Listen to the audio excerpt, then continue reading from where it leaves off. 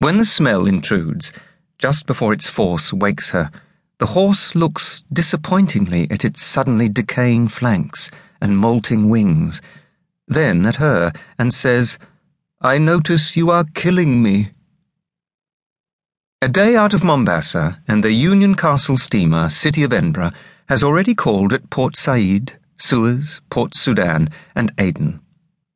But Africa only begins for her after Mombasa, when, still 20 miles from the island of Zanzibar, her dream catches a moment's exotic whiff of cloves and spices, and in a second creates this beautiful animal around the fragrance. Then, over and above the smell of cloves, the overwhelming stink of dead sharks. The smell comes on the breeze from the great open vats of sharks, salting and drying 20 miles away at Zanzibar. But when, awake now, she peers out of the porthole, the dawn ocean is smeared with the dried blood-coloured sails of Arab dhows carrying more sharks down to Zanzibar. To Angelica, the smell heralds Africa. Later, she will believe that the first overlaying whiff never actually left her senses. For a time, whenever she drifts into the first stages of sleep, she also has a recurring feeling of loss and guilt for the beautiful but rotting winged horse. She mentions the dream as they climb into her lower bunk. Even travelling together as an ostensibly married couple allows for only a cramped saloon cabin with 2 single tiered bunks. From Marseille to Naples they had slept entwined in her bunk, both at night and during their daily siesta. But by Port Said, as it became warmer, they had begun to sleep touching only at the hip or shoulder, straining politely apart towards the cooler edge of air or bulkhead. By Suez, separating after lovemaking with sweet, sweating apologies, they would claim their individual beds. "Try to dream the horse well again," Will suggests. He's hardly awake, but awake where it's necessary.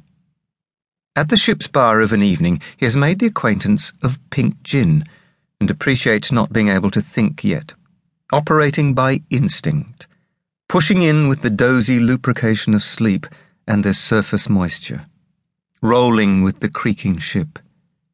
"Maybe you can cure him." The shark smell is lodged in her sinuses. "I can never make dreams do what I want." "I can. I am actually asleep now." "We are melting." Even at 5 a.m., their bodies are squelching, as if they had dropsy. Rolling with the ship, dreamily licking the salty stream of the neck and breasts and bitter armpits as they move. She hadn't looked at all surprised. "You must take it," she'd said of O'Connor's offer. "There is nowhere on earth further away," he'd said unnecessarily. He was pleased and embarrassed at her genuine enthusiasm, and, uncomfortably, missing her already. Of course, the distance was part of the attraction. Halfway round the world. He'd already made up his mind to go. "But you?" he said. "I'm coming with you." As if it had never been in question. He was relieved and touched, and in this grateful mood, thought the moment right to give her the gypsy ring plaited from river rushes. He dropped it silently in her palm.